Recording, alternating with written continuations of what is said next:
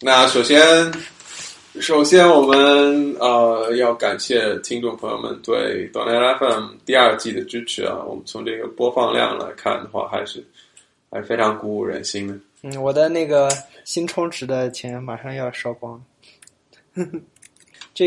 但那个主要是使用那个泛用型播客，或者是直接在网页上收听的这个下载量。我不知道第三方的这个就是下载量和听众的反馈的情况是什么。总之我没有收到邮件啊。OK 啊，你有没有问大家让大家发邮件过来哦？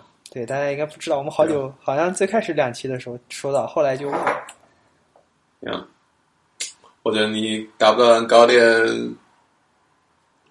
问答环节，下一期的时候。好，没问题。如果大家对 Donut FM 有各种问题，或者对于微软我们聊到的微软的技术有各种问题的话，欢迎给我们来信我们的邮箱地址你报一下吧，我忘了。邮箱地址是 hi@donet.fm。对 ，OK hi@dotnet.fm。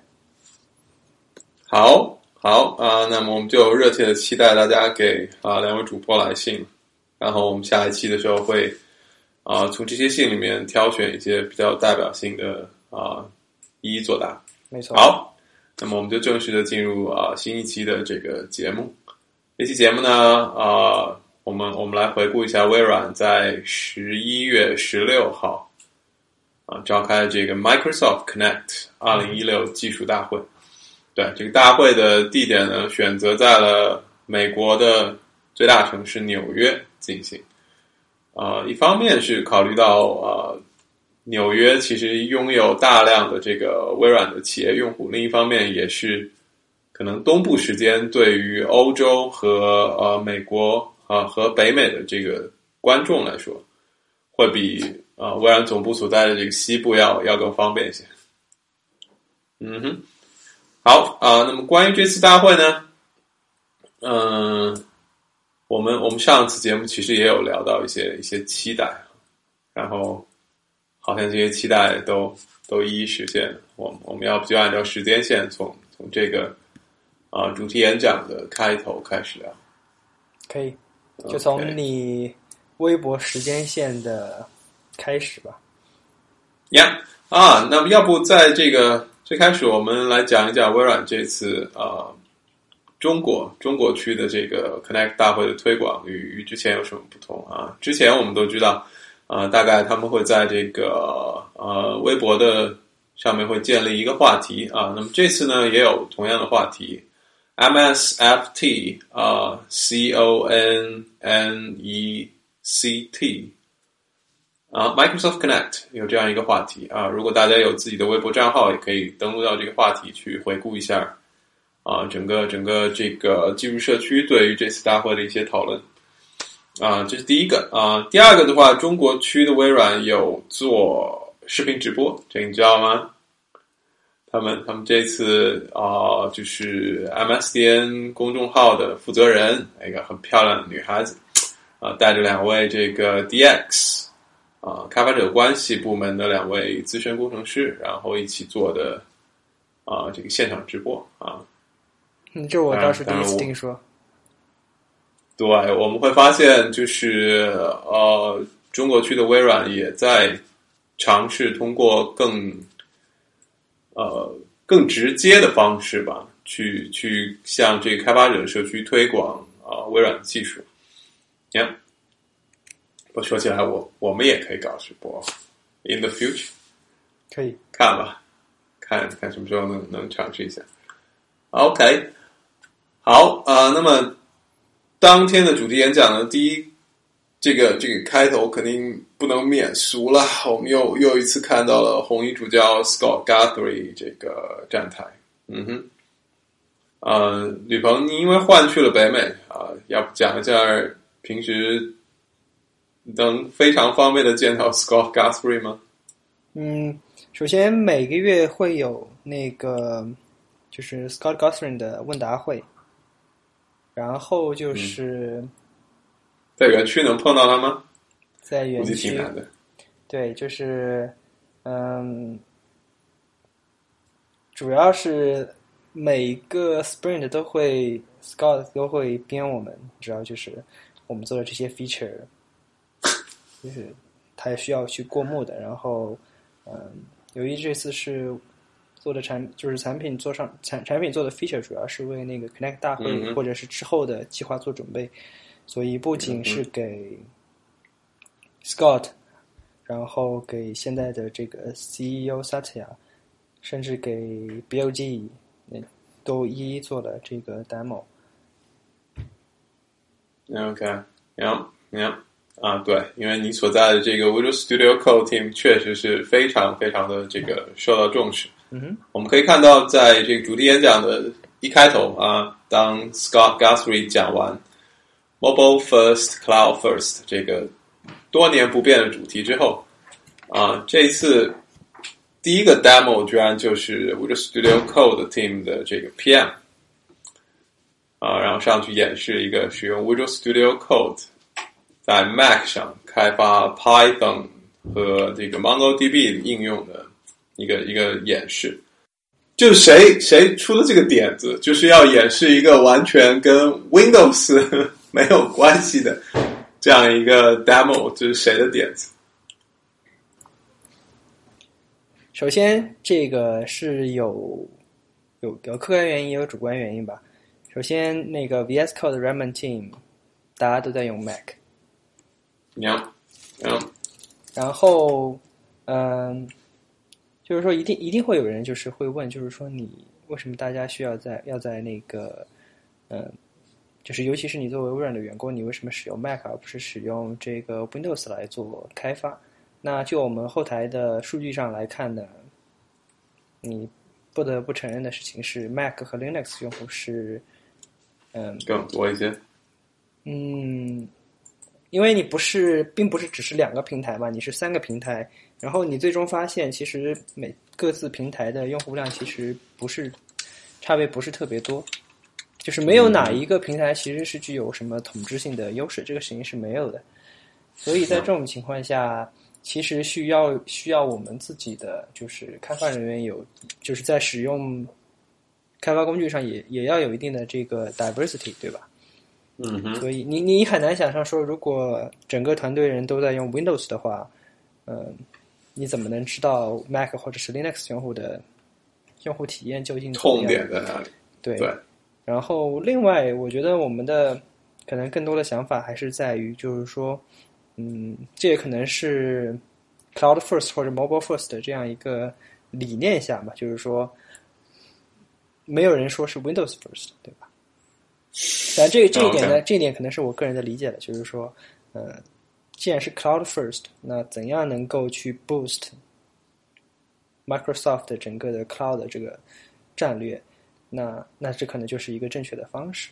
而对于这是从公司的角度而言，而对于个人而言，你肯定不希望说，微软这样一家公司给你提出来的这个，就是给你提供的产品，要求你对你现有的工具有要求，比如说你在用 Mac， 但是微软给你提出来的工具说，哎，你必须要用 Windows 才能够完成 A、B、C、D， 那你在第一步就不能成功的话，你可能就对这样一个平台就失去信心了，对吧？那说的笼统或者是伪光正一点，那微软的战略是什么？微软的战略是要 empower 这个星球上的每一个人，那就决定了，就是说我们不局限在 Windows 上，而你每年的 Connect 大会或者是 Build 大会也好，我们看到了太多的这个 Windows 平台上的各种演示啊，做出了各种为 Windows 用户做出了各种改进也好 ，feature request 也好，那我觉得这可能是一个不一样的，在微软内部一个不一样的这个方向吧，所以这可能是我们的一个想法。另外，我觉得这一点可能也是符合 Azure 的战略，对吧？我相信，对于 Azure 本身而言，它并不会关心说在使用我的产品的开发人员是究竟怎么连到我的这些云服务器上面。它可能是在用 PC 也好 Linux 也好，甚至可能在用树莓派，对吧？ Who knows？ 在做 IoT 的话，你可能就是各种各样奇怪的，根本不可能把任何版本的 Windows 跑起来的设备。所以从这一点角度出发，做一个 demo 完全跟 Windows 没有关系，然后用的是坐在咖啡馆里的程序员一定会用的产品，那我觉得这是一个比较能够吸引人的 demo。 对对对，我觉得是一个非常好的事情，就是这样一个演示就让人非常的眼前一亮啊，甚至有时候都觉得是走错会场了，对吧？因为可能这个会是不是微软主办的，我要心里挂个疑问。当然这个疑问其实我想很多这个参与微博直播的网友也都有，因为真正第一次正式的提到我们要做一个 Windows 平台的演示，那个已经都拖到了大概这个会这个主题演讲开始2个多钟头以后。好，那么第一个这个 demo 呢，就是 Visual Studio Code 然后 Scott Guthrie 也非常的开心因为 Visual Studio Code 这个日活用户就是每日的活跃用户总量已经成功的突破了100万。而且非常让 Scott Guthrie 包括其他的这个微软领导像 Satya 感到高兴的是 Visual Studio Code 的这个用户群体呢，已经远远的超过了之前我们这个微软这样一个小小的圈子，而是进入了开源社区，进入一些你想都不敢想的企业机关这样的环境，对，非常成功。而这一切都只发生在短短的1-2年里面，非常不容易，非常不容易。好，努力加油。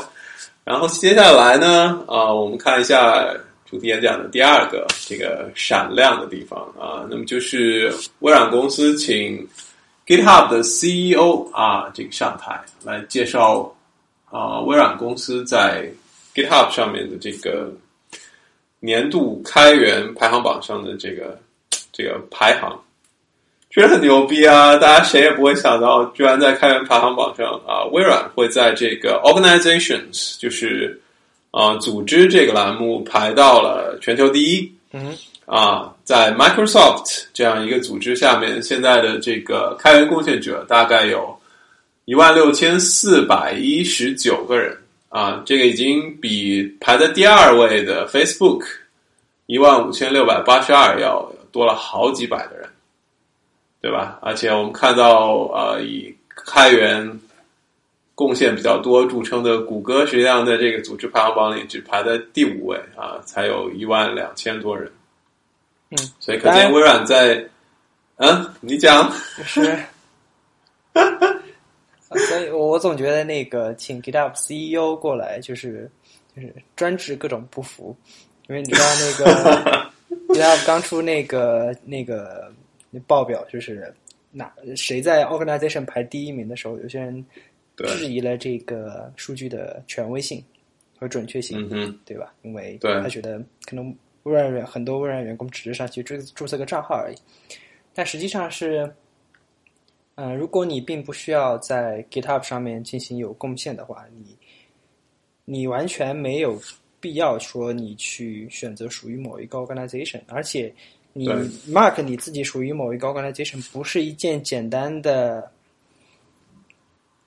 比如说 Lex 你不是微软员工，你跑过去把 organization 改成微软，这个事情是做不到的。然后对于我们而言，我们是在那个 internal 是有一个网站专门去做这样的授权这个事情，而且它不是一个特别 smooth 简单的一个过程，所以对。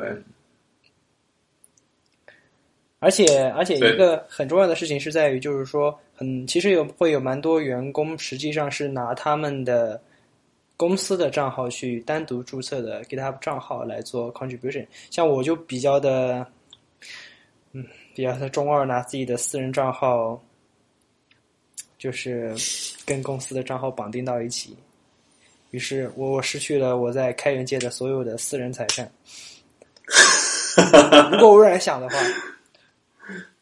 所以我把他们都按 MIT 开源。Okay, great.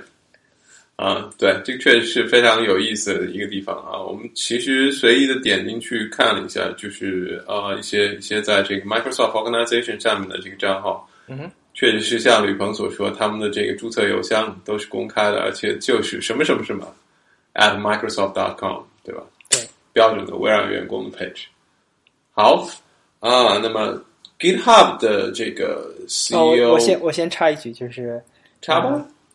大家能够勇敢的把自己的公司邮箱贴在外面，也是得益于 Outlook 本身的强大的 filter spamming 的这个机制。你说会有人偷偷的给你们写邮件吗？而且就是那种广告邮件嘛，就是你看我去 GitHub 上面爬一下所有的微软员工账号，对吧？然后给所有人每个人发一个 AWS $150的 coupon，就是我只是举个例子，我不行，这个例子举的一点都不好，这样这个例子举的太差了，因为攻击友商。但事实上，我有时候无聊的时候，确实会去看一下那个我的 spam 的邮件，然后确实看到还有蛮多这个各种各样的广告也好，然后有些是 false negative 的，就是明明是一些发过来的一些 conference 的邀请啊，或者怎么样，但是它全部都过滤掉了。Okay. 好，我们下面继续沿着这个主题演讲的时间走啊。下面也有一个劲爆的料啊，就是微软公司宣布加入 Linux 基金会。那么什么是 Linux 基金会？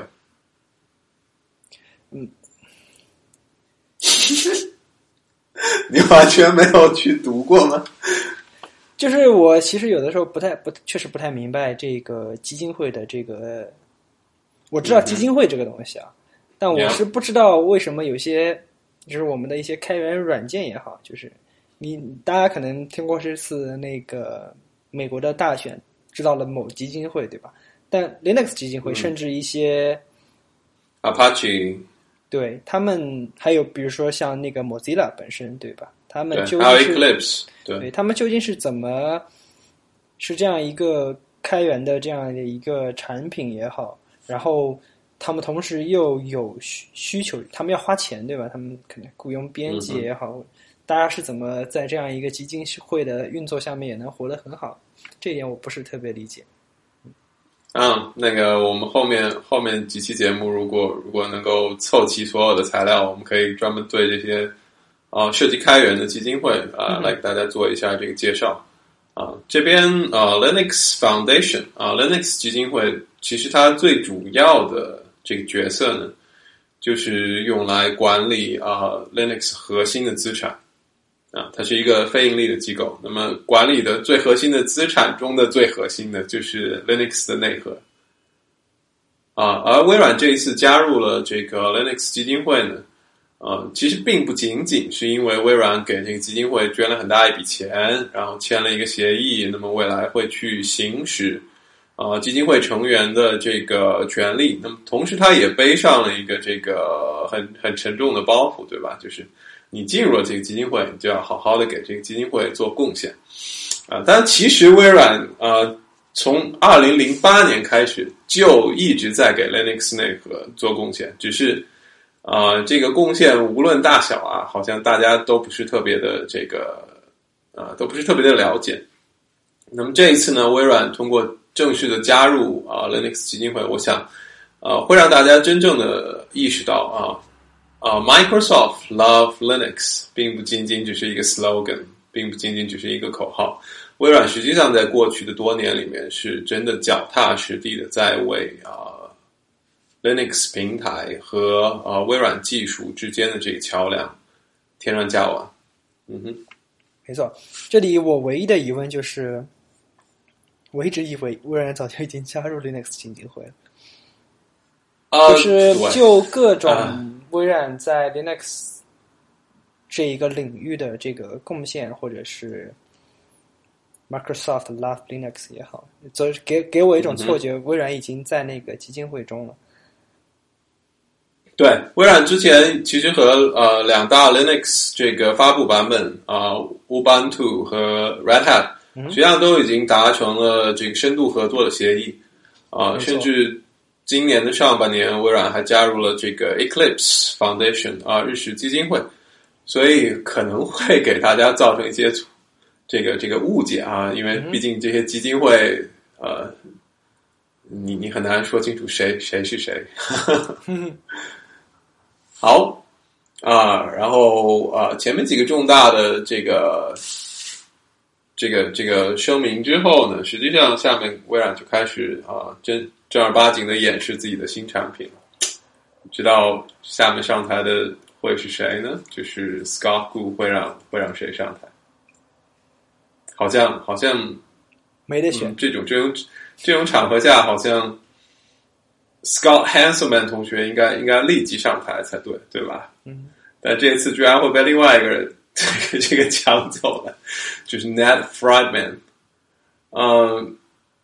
他是 Xamarin 原来的 CEO 吗？Ned 上台之后呢，就开始介绍微软今年度的这个新产品。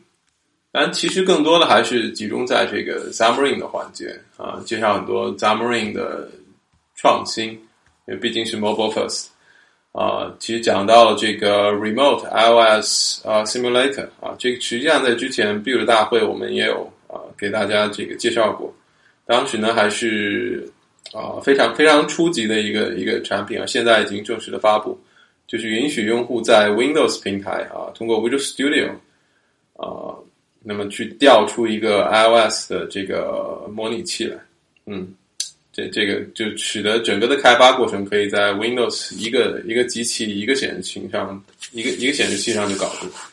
那么现场的这个演示就更加的刺激了，对吧？它一个这个窗口上就开了3个模拟器一个是 iOS， 一个是 Android， 最后一个呢是这个 UWP 的一个模拟器。那么3个东西放在一块儿，你会发现这个应用呢可以自动的针对这个目标的平台去调整自己的这个 look and feel 调整自己的这个视觉效果当然这也都是基于这个 Xamarin Forms 一个跨平台的移动的界面框架当然接下来他们又演示了一下这个 Xamarin Inspector就是说我通过一个小的工具 Inspector 连到了运行在模拟器里的一个移动应用，那么当然是指的 Xamarin 的应用。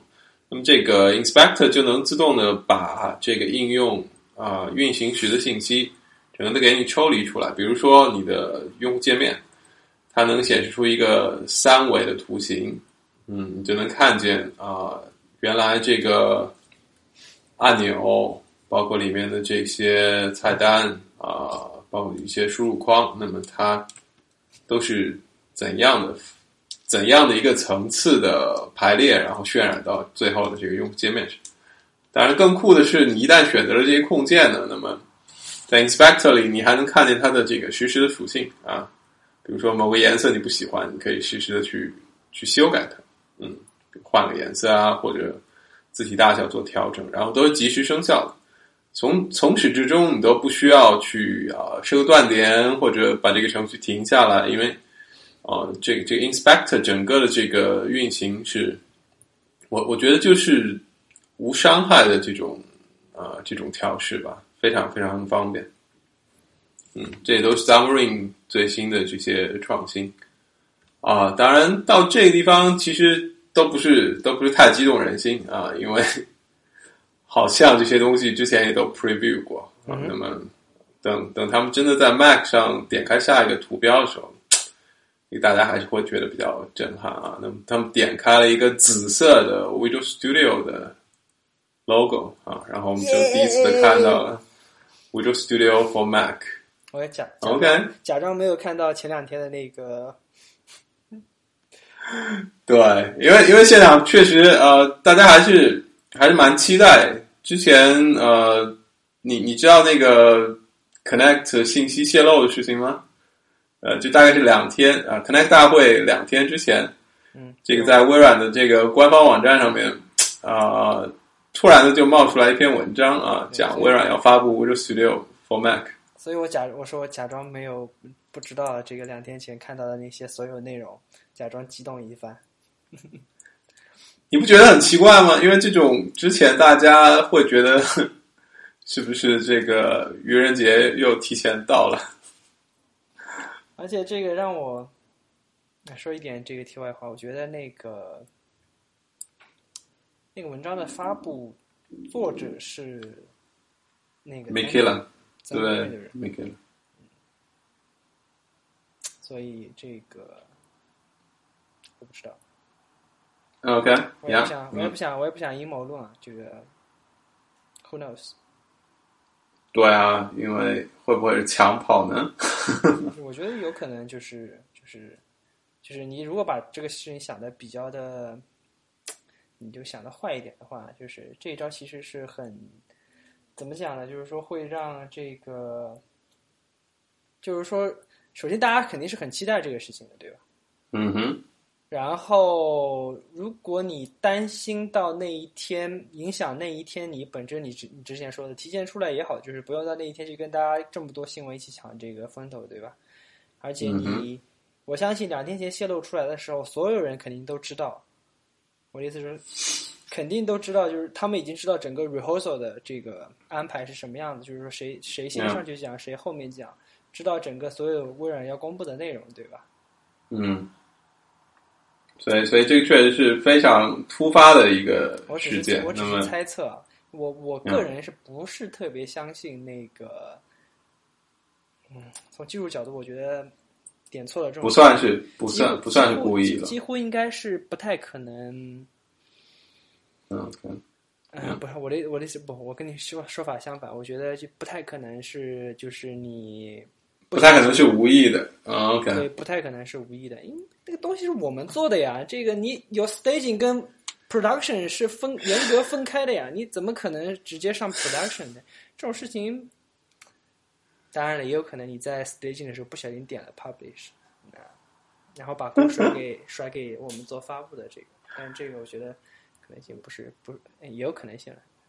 不能完全。但从传播学的角度，这个事件实际上是非常非常的成功啊，因为当时就刷爆了 Hacker News， 对吧？一直在这个头条待了好几个钟头。所以我说，如果我是 Xamarin 的人，就是没有把自己当做一个，就是还是就是有一定的，就是公司内部就是有一定的小团体的话，如果我是原来的 CEO， 然后我也希望 Xamarin 在微软有很大的这个声音的话，下面随便找一个谁去做一下这个事情，然后今年 So what 分他一下，第2年再给他 promotion。yeah， 这也还是。但这个确实挺有意思，就是泄露出来那个文章，你会看那个署名是 Mikela。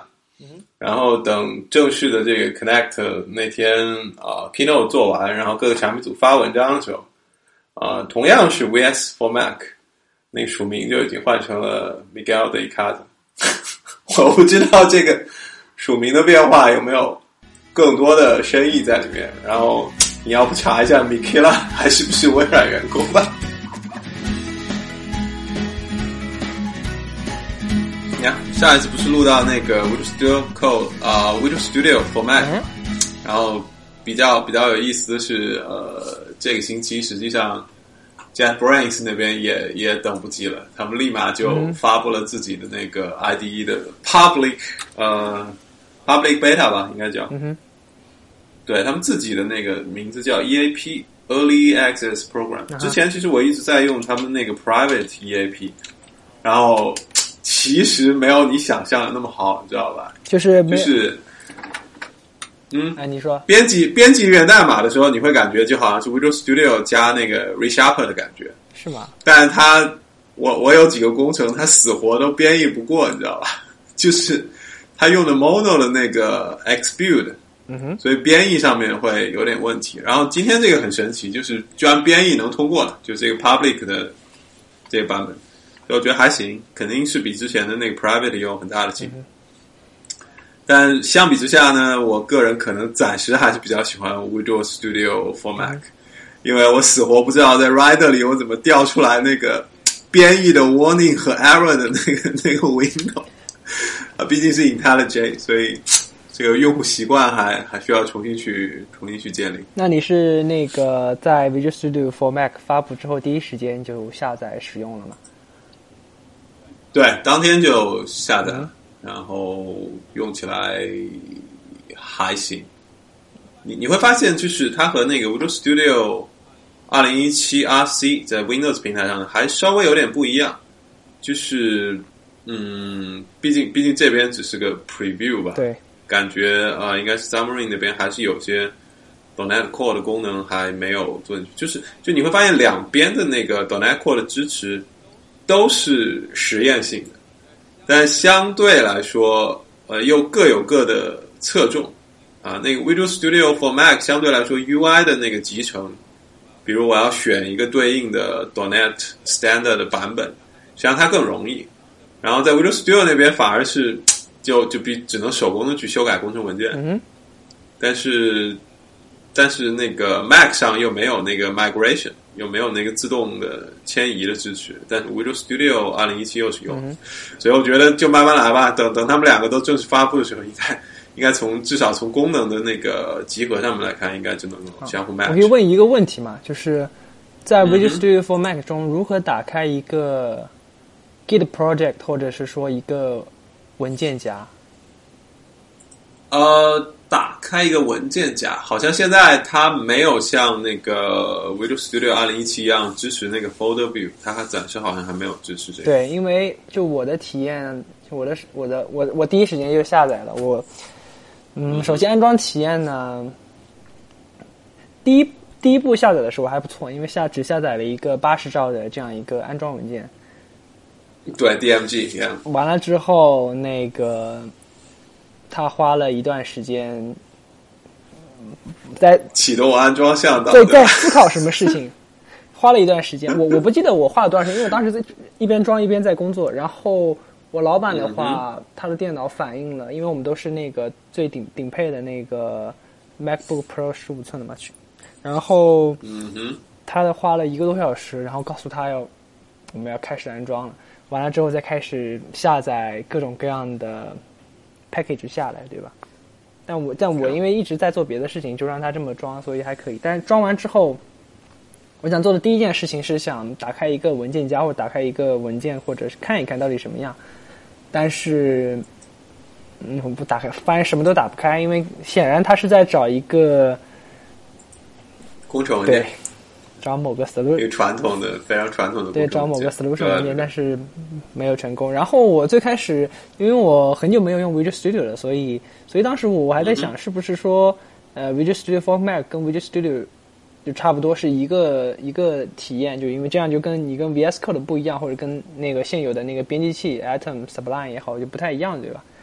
但是我在上个礼拜刚好又使用了 Visual Studio， 然后发现 Visual Studio 是可以的，这个事情就可能就显得，但我相信它肯定之后会进行修改了，对吧？但就现在而言，对，我们会什么样的人会去试用它呢？我可能就只是写 iOS 应用或者是写 C# 应用的，可能会去尝试一下吧。其他人拿过来都没法玩，对吧？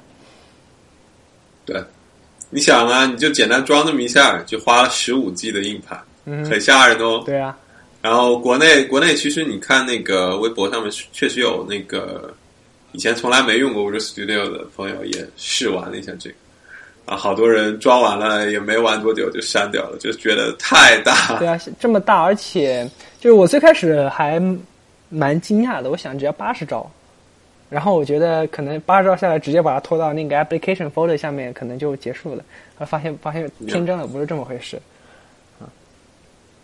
对，它其实里面还有其实还分好几个 DMG，比较小的，然后像那个 iOS 的部分，像 IDE 的部分，像那个 Android 的部分，主要是 Android 那边那个超级大，它相当于把整个的那个 Android 的 SDK 啊，什么杂七杂八的镜像啊，什么通通都要给你装上，然后这一块实在很抓狂。然后你是在国外安装可能还好一点，我们在国内这边这个你懂的，网络的问题，然后其实很抓狂。我实际上现在只装了那个 Mono 4.8 和 IDE 的2块，其他的移动开发的部分它还没装。对，只是个最初级的试玩。OK，那个我想问就是如果因为 Xamarin 是之前在贝哥收购之前，就是其实就已经把很多的就是他们的那个 subscription 一部分是其实是免费的嘛，一些功能，然后有一些是当然还是收费的，然后被微软收购之后好像又提高了一个 tier， 就免费的层次又提高了一个 tier， 所以我现在不太清楚的事情是比如说我今天安装了 Mac Registered for Mac， 然后我手里因为当然我肯定是在用一个 Mac， 然后我手里又有一个 iPhone， 然后我想去试着去可能写一点 iOS 应用的话，这是可以办到的吗？还是说我需要去哪里获取一个什么样的 subs？ 比较麻烦的是，苹果还是要求你加入它的这个开发者计划，就是你还需要引入苹果的那个 program。啊，那哪怕你是用 emulator 也不可以。emulator 的话，我暂时还没有试过，因为现在它好像苹果的 emulator 也要求你的应用要那个加签名，所以这一块我还不确定 Xamarin 是给你生成一个假的签名呢，还是怎么样？就这一块我还不是太确定。那对大小有要求吗？就比如假设我现在对大小已经完全没有要求，免费的也没有要求了，对吧？对，就是社区版的你也可以写很大的 iOS 应用。对，因为我记得我最开始使用的时候，我发现我连一个 demo 我都不确定能不能都编译不过。对，因为那个大小太大了，所以对，因为确实最开始 Xamarin 它这个整个的产品线的东西卖的都挺贵的，所以它那个 free trial 实际上限制是非常非常大的。现在因为被微软收购之后出了那个社区版嘛，所以实际上社区版要好很多，社区版基本上取消了绝大部分的限制。很不错。我想我可以有时间的话可以试一试，如果我打算学一个 iOS 开发多一个 job security 的话，可以从 Xamarin 试一试。对，可以从 Xamarin 试一试，毕竟熟悉的 C#， 熟悉的 Xamarin， 对吧？没错，这还挺有意思。好，继续。对，然后 Scott Guthrie 在台上讲嘛，免不了这个还是要讲一下 Azure 最新的进展。你知道什么是 Azure Functions 吗？一个他们在 Build 大会上 announce 过的东西。我不是特别了解这个东西。但是呢，其实是一个，从这个名字听起来是不是有点像 AWS 的 Lambda？ 其实应该跟 AWS 里的好几块功能都会比较像。因为它最主要的是在 Azure 上面，你除了 host 的这个网站应用之外嘛，你经常还有一些其他的代码，比如说周期性的去 query 一个什么东西，然后出一份报表啊，或者什么样的。原来它 Azure 上有个服务叫 Worker Role， 对，就除了 Web Role 之外，它有个 Worker Role。然后实际上 Functions 这个功能是在 Worker Role 的基础上做了一个升级版的增强，就你可以用 Node，Node.js 或者用 C#.NET 的这个方式来扩展这个 Worker Role 的功能。你就可以写一些函数在里面，这样就可以实现很多的这个商业逻辑。详细的我其实也没机会玩，所以也就只能科普到这里了。另外下一块是那个 Docker Support 嘛，就是 Azure 其实一直也很重视这个和最新的容器技术的集成。所以在这个新版本里，它不是 announce 了那个和几个容器的解决方案的集成嘛，还弄得挺好的。包括那个谷歌的那个叫 Kubernetes 嘛 ，Kubernetes， 然后还有 Docker 公司自己出的那个 Swarm，好像还有一个第三个我不知道，因为完全没有了解。这一块后面要加强了，我觉得再不学容器要被历史淘汰了。对，我第一次学 Docker 应该是在14年底，对，14年底的时候学 Docker。而且因为当时主要是和钱永超那个就交流比较多，所以就玩了一下 Docker， 进展还比较快，对，进展还比较快，对吧？有人带。那时候 Docker 好像还没有 Docker Compose Fire 吧，现在都已经变得我都不太认识。但是那段时间我就可能玩了2-3个月吧，把一些项目东西就是挪到了 Docker 里面之后，后来不知道兴趣又飘到别的什么地方去了，然后就没有看。然后时隔2年，现在 Docker 都已经有点不太认识了。对对对。但是站在这个生态链的角度，我觉得 Docker 更加成熟。就是原来很多容器的东西，你可能要自己写一个脚本啊，或者大量的脚本去做这种自动化的管理。现在有了 Kubernetes 啊类似的一些这种技术之后，就是更标准化了一些，就你直接照着它这个整个的系统去搭就好。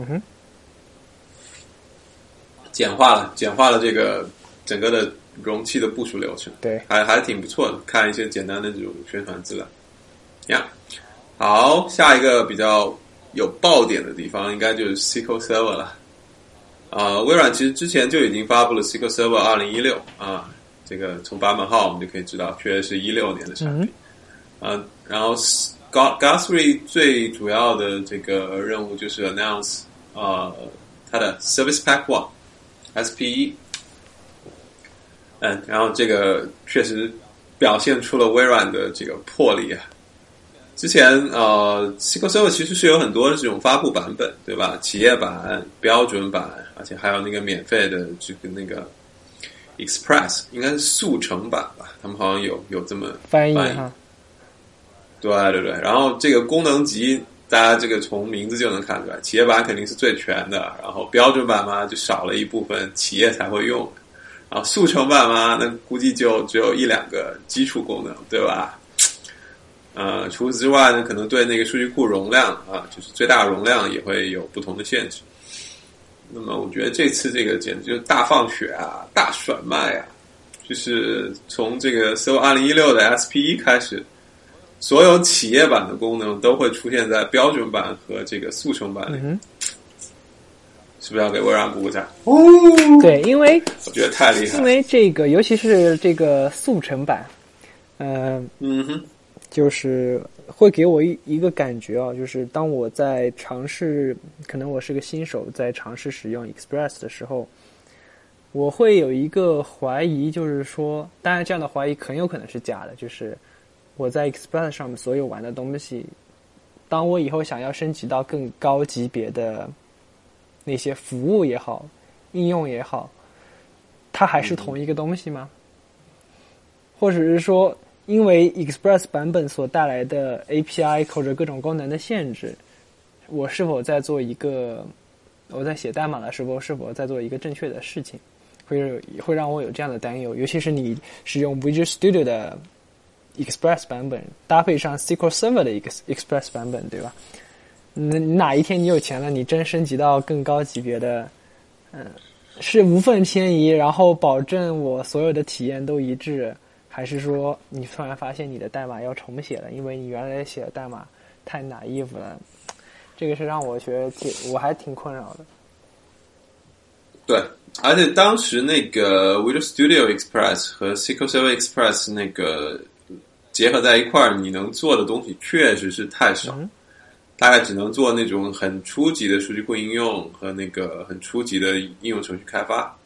然后我觉得微软现在做的这个整个平台的这种升级，比如像 Visual Studio 你可以用社区版 Community Edition， 然后像现在SQL Server Express 基本上你想连企业版的一些开发功能也放进去。那么实际上如果作为新接触这个平台的开发者，确实就是第一时间就能在零成本的前提下，就是能够写出更加完整功能上面更加强大的应用来。那么对于他未来继续坚持在这个平台上去学习去深造包括利用它去做更多的商业应用，我觉得是一个非常好的这种诱导方式吧。对，因为还是挺好的。我想用户肯定不希望说在使用你的产品的时候，发现自己能够做的事情被产品本身所限制，对吧？就是我做出来的东西可以被我自己的能力所 limit， 但是你不要去人为的限制我说你只能做这几件事情。这可能不是很多，可能有的时候有些程序员他可能在做东西，他想更多的 reach out 出去，对吧？但发现不能做的时候，这一点可能跟 Xamarin 最早期那个免费版本只能写出多大的一个 APK， 那或者是那个 iOS 的那个应用，那真的啥都做不了。那没有人是要拿你的这个东西去做一个 Hello World， 对吧？所以。这只能说明你知道 Xamarin 太晚了。对，我一定是知道 Xamarin 太晚了。因为 Xamarin 最开始的那个 free tier 就是免费的那个，是你可以写任意大小的应用，但是只能部署在那个 simulator 里面。他们是因为后来发现这个限制太弱了，才把它弄成一个和那个 size 相绑定的。这个也是。确实是初创企业，作为初创企业来说，很多时候是没有办法。但是微软确实在这方面就体现了自己，一方面财大气粗吧，另一方面也确实是挺为这个社区着想的。就是大家如果想少花钱，但能学好技术，对吧？未来再来在这上面花钱那行，现在微软也是欢迎你们。好接下来就是 SQL Server on Linux。好像这玩意儿 announce 了好久了哦，应该是年初吧，年初实际上在 Build 大会之前，微软就 announce 了这个产品，然后这一次终于应该是掀开了盖头，然后大家都可以自己装一个玩一下。对方有没有装一个？没有。我不太，但它不是可以用 Docker 镜像装吗？不太敢哦。你这么说，可能让我稍微心里那个充满一点勇气，就是对吧？现在你装，你怕会影响你机器的其他的应用，对吧？现在它做的好像是比较好，好像是有那个只有 Docker image。对，我没有怎么做尝，但我了解那个 不是 VS 那个 SQL Server on Linux 的一些情况，因为我有同学就在那边做这个事情对对。还挺不错的，尤其是最近那个我看网络上一些文章在分析它的那个技术特点，好像还挺特别的呀。就是它那个代码绝大部分好像还依然是 Win32 的代码，然后好像是在那个整个 SQL Server 的产品的最底下有一个操作系统 API 转换的这种。对，你知道一个神奇的。你知道当年 Linux 上面有一个软件叫做 Y 吗？对，开源的 Win32 实现对，所以从某些程度 to some extent 他们是类似的对，但很明显微软的这个做法会比 Vine 来的更加的高效率，这样才能保证像 SQL Server 这样一种生产级的数据库未来能够运行在一个完全和 Windows 不一样的操作系统上。对，但我觉得可能也是跟那个 Bash on Windows 这个项目会有点关系，因为都是这种涉及到 Windows API 和 Linux API 相互映射的这种东西。当然如果将来有机会我们能够和微软内部负责这几个产品的这个工程师有更深入的交流，我们也许有机会了解其中更加多的这个技术细节。对，所以我有时候我就特别想，就是这两个组之间会有人员流动吗？就是就是你肯定既需要了解 Windows 的 API， 你也需要了解 Linux kernel 相关的这些知识，对吧？你是更喜欢把前者翻译成后者呢，还是喜欢把后者翻译成前者？所以看我们有没有机会接触到这样两个产品组的这个真正的大牛。OK， 不过呢，这个 SQL Server 的部分快结束的时候好像微软又放了一个大招就是放了一个视频Stack Overflow 使用 SQL Server 的这个现实案例。你当时看的时候是个什么感觉？你觉得这个真实性高吗？就是 Stack Overflow 只有2台数据库服务器，而且是 Active Passive 的这种配对，就实际上真正在干活的只有其中的1台，而且那一台据他们那个视频里讲， CPU 的使用率其实挺低的。对，首先有一个事情是，我当时看到他们那个最新的数据出来的时候，对吧？我首先第一个产生的是疑问，就是说为什么他只给了 CPU 的这个数据？我不确定是不是我漏看了，但是你很显然从他那个给你的那个页面上，你一眼看上去只告诉你每个机器的 CPU 是什么情况，对吧？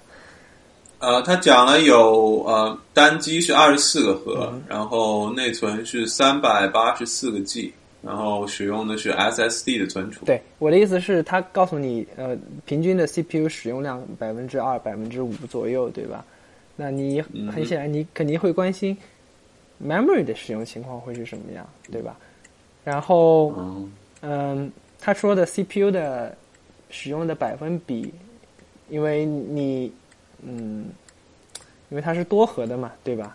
就是你也肯定也会很好奇的事情是说，到底是不是说它所有东西全在一个核上跑，就已经完成所有问题了，还是说它真的去做了这样一个均摊，对吧？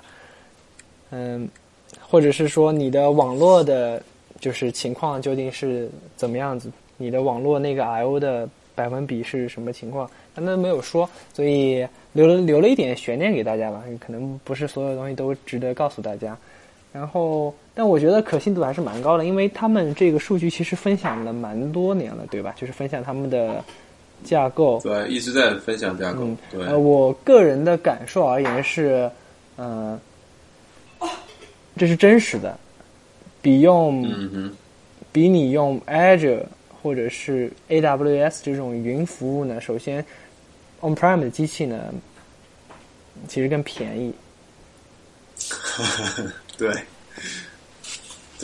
确实在很大程度上 On-Prem 的这个要便宜很多。对，而且你想，如果你只有一台机器的话，是不是那个 Ops 的成本也稍微低一点？就是你不是说你要管理几百台机器，对吧？你不是说你如果你是 Dropbox， 对吧？那你自己建了很多自己的这个服务器存储去host 别人的 VM， 然后你有很多这样的开销，那可能是一个比较 heavy 的操作。但你就一台机器，你所关心的事情只要保证这台机器跑得没问题，那可能工作量相对可能会少一点吧。我自己的 YY 啊，就是，然后另外一个事情就是说，就是他们所有的无论是设备也好，还是网络也好，甚至他们的从自己的机房到连接那个 ISP 的线路，都是他们自己去定制过的。所以对，体现的还是非常专业的这个选择，做了很多地方。这个我们其实倒是可以有机会找钱永超老师一起来跟我们再来聊一聊这一块。对，而且也希望就是 Stack Overflow 能够在这个 Connect 大会之后，看是不是他们自己官博上会发一些更详细的信息出来和大家分享。对，因为毕竟他们上一次发的时候就已经很久以前了。对，接下来应该聊到的就是就是 Visual Studio 2017的一些新的功能。你有看那个 Live Unit Testing 的那个功能吗？我有。OK 这个那我们后面就跳过吧，因为这一段确实挺没意思的。好，那还有一个问题就是它只有企业版未来才会搭载这个功能。这样啊？可能因为它实际上和很多那个第三方的产品是有冲突的，像 JetBrains 的 .cover 或者那个 Uncover 之类的，就是实际上微软在做他们已经做过的事情。对，所以微软就不好意思放在专业版里，就放在企业版里。这个确实比较难讲 ，Live。对，这确实比较难讲。比较好讲的其实是接下来的嘛，接下来就 Scott Hanselman 上台了，对吧？微软第一逗逼。Hanselman 每次但他还蛮那个，怎么讲，就是让我觉得 PM 可能就是这样的吧，因为我们组的 PM Chris 有跟他那个其实还感觉还挺像的。对，只是 Chris 长得没有他好啊。Chris 只是有点发福，是吧？Chris 有浓浓的这个意大利风情，对啊，但对，真的就是他看起来就不像我们传统印象里的那种 American 的那种感觉，对，就 Chris 那个风格会稍微有点不一样。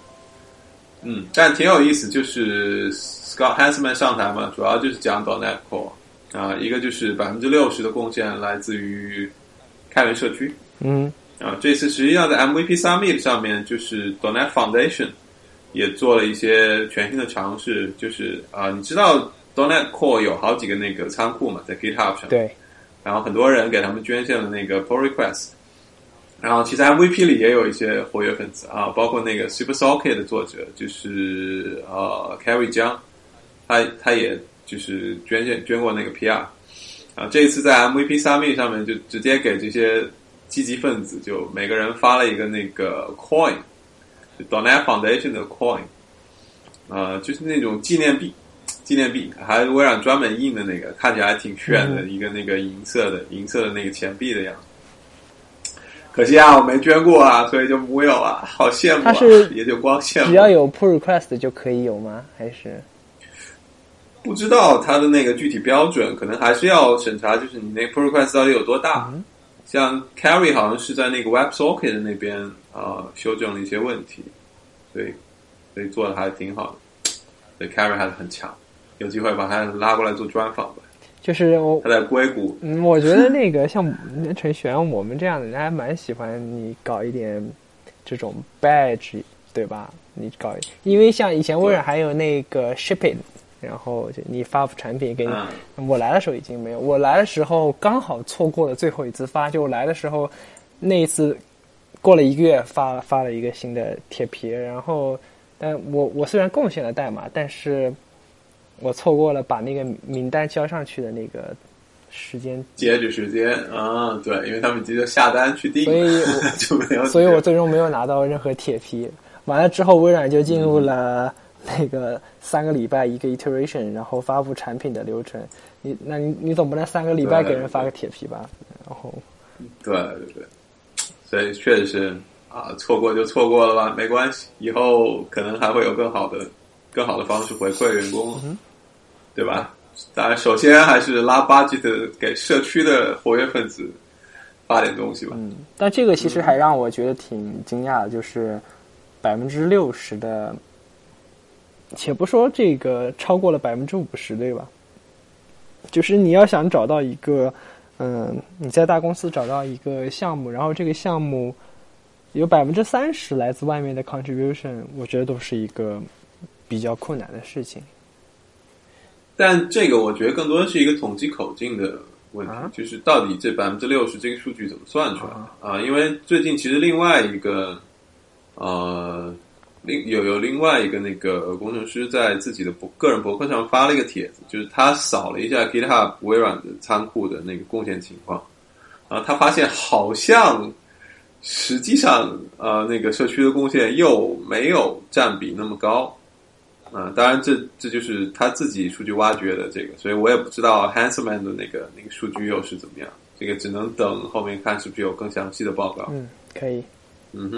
但可以看出，就是不管是 Hanselman 还是那个工程师的文章，就来自社区的贡献就已经非常明显，至少每个仓库情况会不太一样，但是总体上确实有大量的这个修改是来自于社区。对。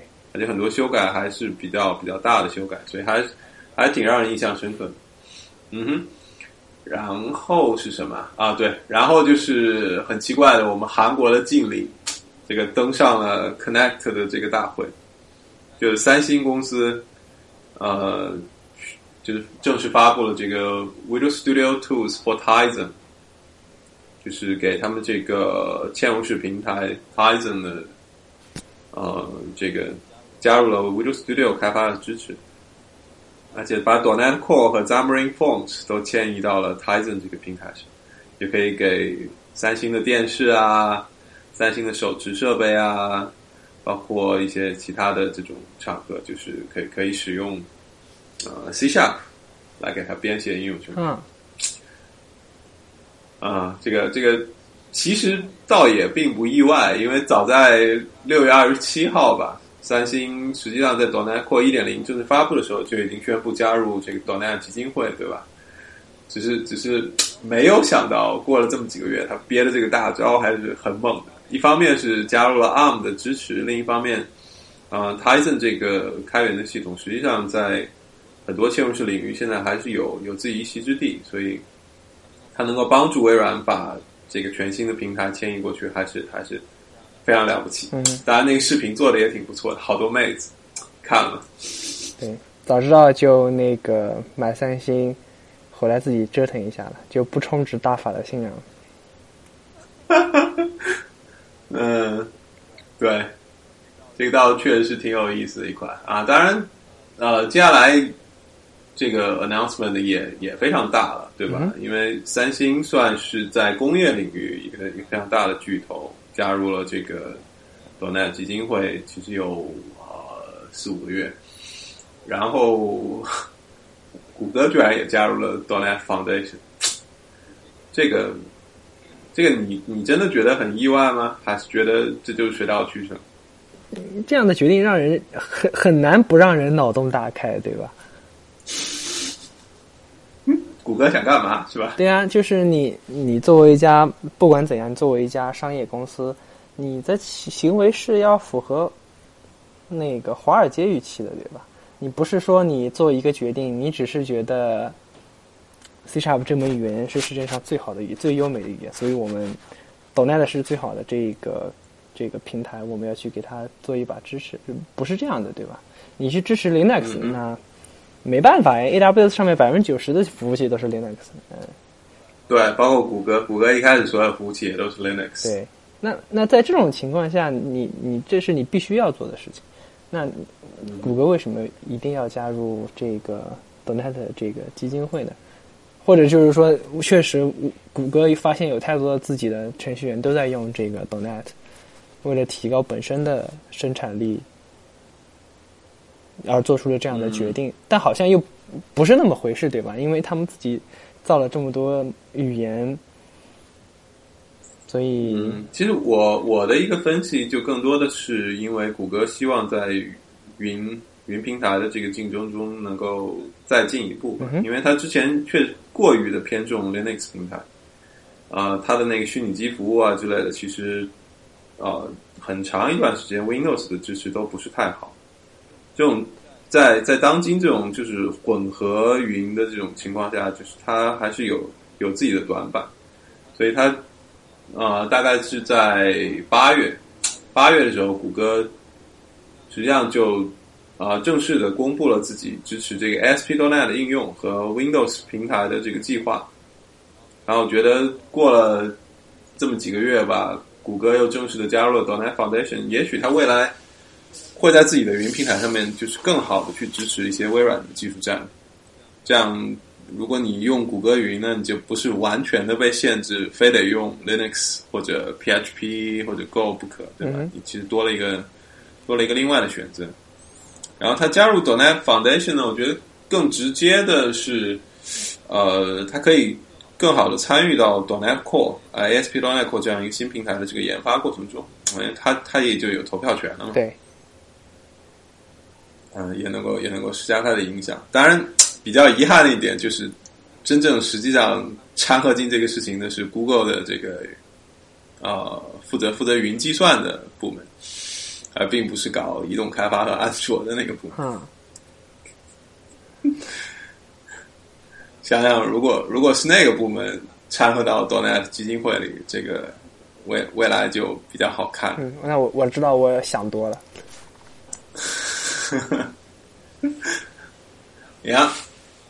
好，接下来 Hansman 就做了一个这个非常简短的通告 .NET Core 1.1 这一个更新的版本正式发布。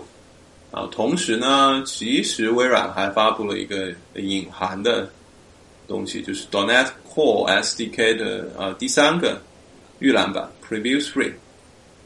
这个版本之所以搞这么低调呢，是因为经过我这几天的那个测试，它这个功能做得很初级，而且不是太完整啊。那么这个版本最主要的改进就是，我们终于可以不要用 project.json 这样一个配置文件来管理我们的这个工程文件啊，它这个整个都切换回了这个 MS-Build 平台啊，继续用原来的这个 XML。当然，它也对 MS-Build 这个平台做了很大的升级。比如原来你要加一个引用，对吧？你如果引用个 NuGet 包，很麻烦。首先要解包，然后放在 packets 那个文件夹下面一个固定的位置，然后引用这个 DLL。这种一看就说明 NuGet 并不是一个 first class， 不是这个首要支持的平台了，就有点绕弯子。那么现在你可以直接在 MS-Build 的这个工程文件里指定啊，我就直接引用一个 NuGet 包啊，它的名字加上它的版本就好了。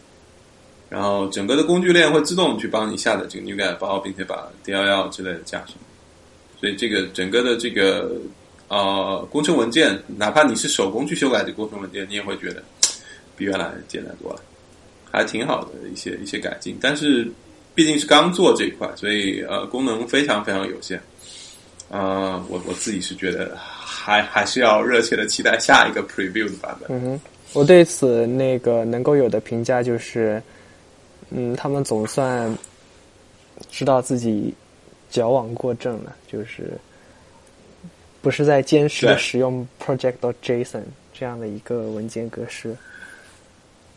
对，对他们知道这个问题也有段时间，只是确实是掉头回来还是挺花精力的，而且要同时去升级 MS-Build 这样一个脚本引擎，所以工作量确实并不小。对，而且好，这也让我们就是对自己的编程更有一点信心了吧？就是他们也不是完美的，对吧？他们也犯很多这样的错误。我觉得犯错是必然的吧。这一次确实整个.NET Core 的开发都是放在这个 GitHub 上，所以你也会看到用 project.json 就无数的人冲上去骂，说这玩意不好，对吧？然后现在说我要退回 MS-Build， 又有无数人冲上去骂，不要退回啊！对，兼容它。所以这种讨论呢，还很有意思。你会发现，就是大家其实还是蛮看重的，就是尽可能的去收集更多的社区的意见啊，然后每做一个决定呢，大家都能有一个更好的这个决策流程啊，所以我觉得还是挺不错的。好微软把最好的一段呢留到最后，对吧？最后来给大家更新一下 ASP.NET Core 这个性能方面的数据。然后吕鹏，你知道你听过这个 Tech Power 这个跑分吗？之前我以前没有听说过，我只知道。对啊，我觉得很奇怪的呀。这个一般都是安卓之类的应用才会或者安卓手机我们来跑个分儿。小米啊。但觉得为什么一个网站的开发框架还要跑分呢？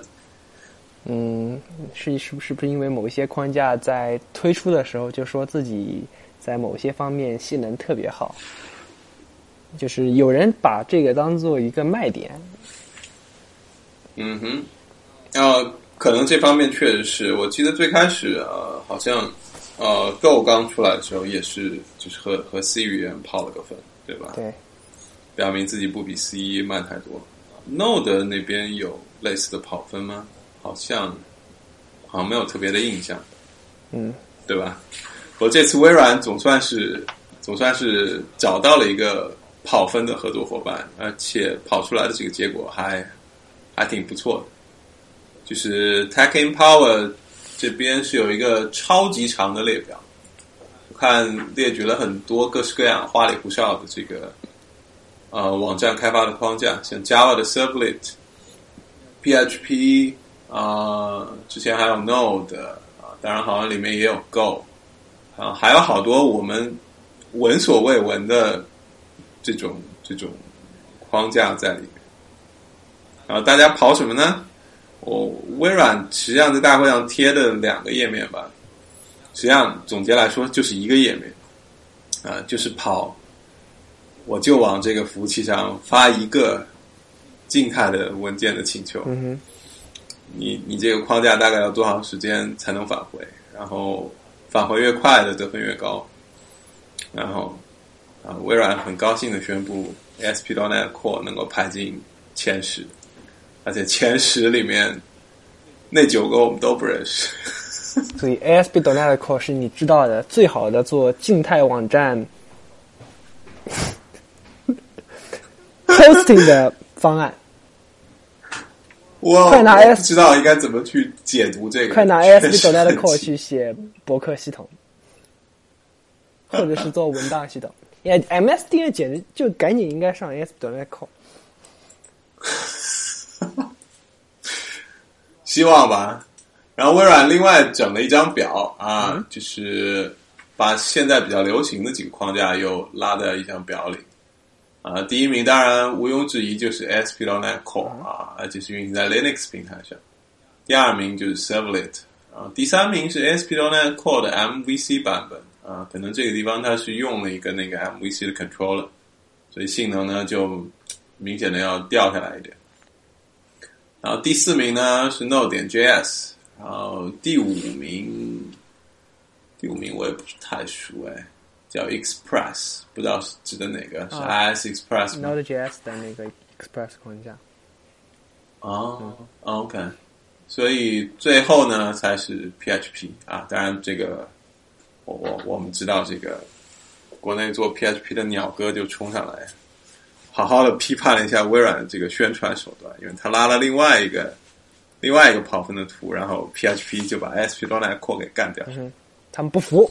所以我觉得有争议挺好的呀，对吧？这个大家都是从不同的这个测试的角度去评估这个性能，对吧？对。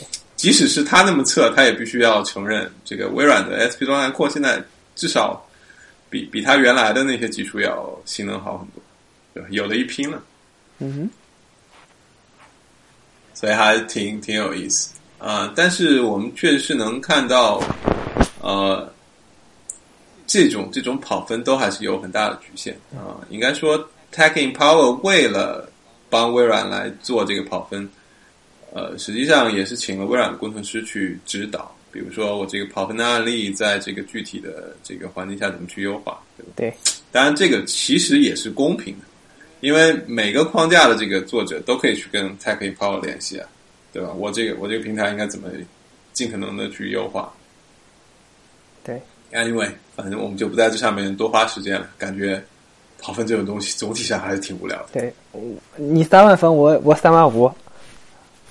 So what？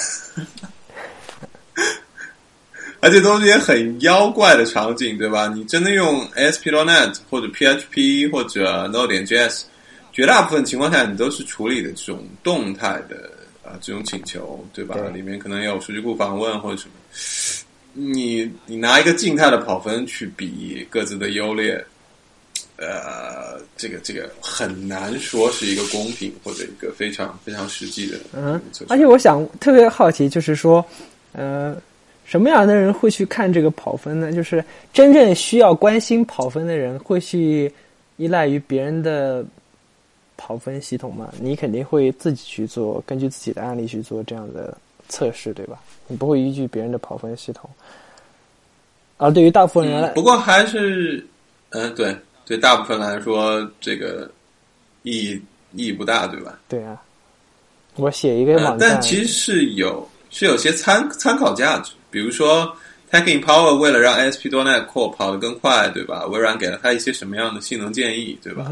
这种建议实际上对于绝大部分未来使用 ASP.NET Core 的公司，实际上也是有价值，对吧？当你要去做一个应用或者网站的性能调优的时候，有一些 tip 你实际上是可以用上，比如关掉不必要的中间件，对吧？比如你的那个 Linux 平台的一些参数怎么去调，我觉得还是有一定的参考价值，当然它只是作为参考。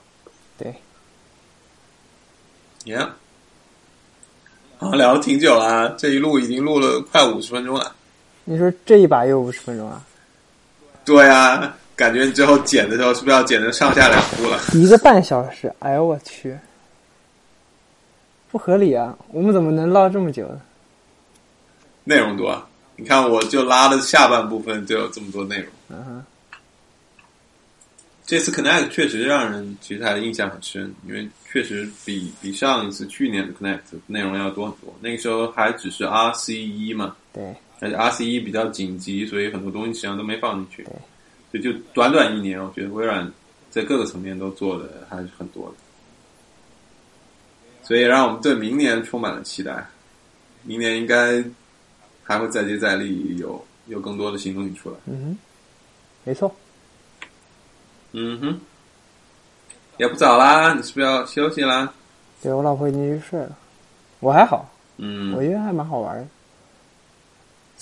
蛮好玩啊，对啊，蛮好玩，也没法再唠多的啦。对，这一期只能就到这里了。对啊，看你还想再聊点什么，我们等会再录点别的都行。嗯哼，嗯，好，那这个先给大家说个拜拜吧。好，如果大家有任何的问题或者意见，还是麻烦写给这个 hi@donet.fm 这个邮箱。嗯哼，好，好，谢谢大家谢谢吕峰。好，这一期就到这里，好拜拜。拜拜。